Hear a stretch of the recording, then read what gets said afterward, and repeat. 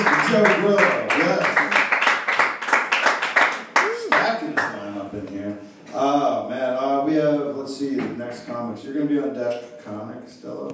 But come to the stage right now. It's new to the scene. Put your hands together for Mr. Aaron Trahan, everybody. Mr. Aaron Trahan.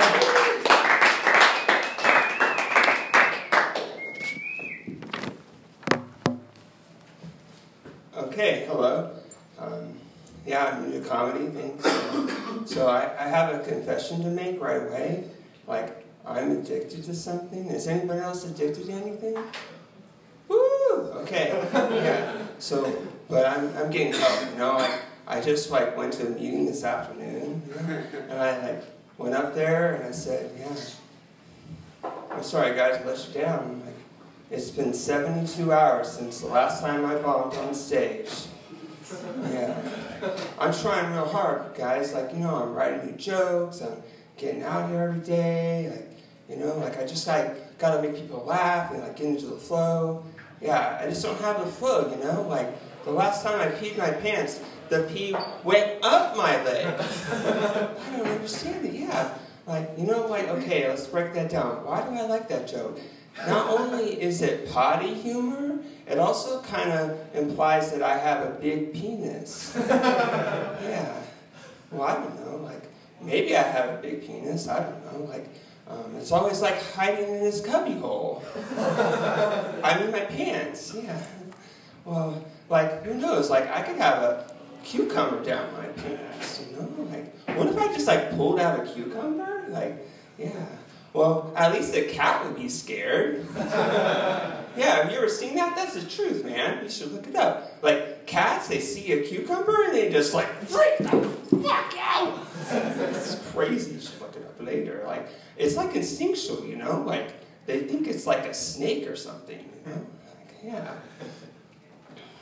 Speaking of snakes. Oh, wait, no, I'm supposed to speak in tongues, or maybe a forked tongue. The devil made me do it. Oh, sorry, I have another confession to make. Oh, wait, I just did it. Yeah, I'm new to comedy, I'm trying to find a comedic voice, anybody in the audience, can help me look for it? Can you look under your tables? Around the chair. Oh, thank you. You're so cooperative. Yeah. Oh, wait. I got a message on my phone. It's coming in next Tuesday. Yes. Technology is awesome. Yeah, I'm just a white guy. If I took off all my clothes, you would see that. Yeah. But don't worry, I won't do that. I don't want to embarrass you all. I wouldn't want you to have to keep laughing at me. Oh. Yeah, sometimes I get all mixed up, I just can't help it. The last time I get not mixed up, I made a potion. Well, too bad it only makes you small. Well, it makes your penis small. I didn't drink it. That guy sure didn't drink it. Okay, that's enough dick jokes for now. I love self-deprecating humor. Yes. Does anybody like that? Yeah. The only problem is I don't understand it at all. Can anybody help me? Can come up here and explain it to me? With charts and graphs, yeah, a pie chart, Oh, speaking of pie, I love pie. Yeah, 3.14. I just love that. Anybody come up here and yeah, you guys can tell me all the digits of pi? That'd be awesome. I'd eat them digits. Have you ever had anybody say that they need your phone number, you didn't want to give it to them? What you do is you just tell them it's the 1,533rd digit of pi and start dialing. Well, guess what? That's 911. Yeah, actually that happened to me in reverse order, but that's another story. Okay, thanks. You guys have been fun.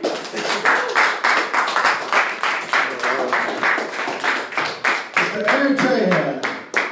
So what's he doing for you guys? You guys liked it. Sweet. On deck is Ezra Nolan. Yeah, I want to like reinvent some jokes, you know, like classics. So let's see if I can do it. Okay, so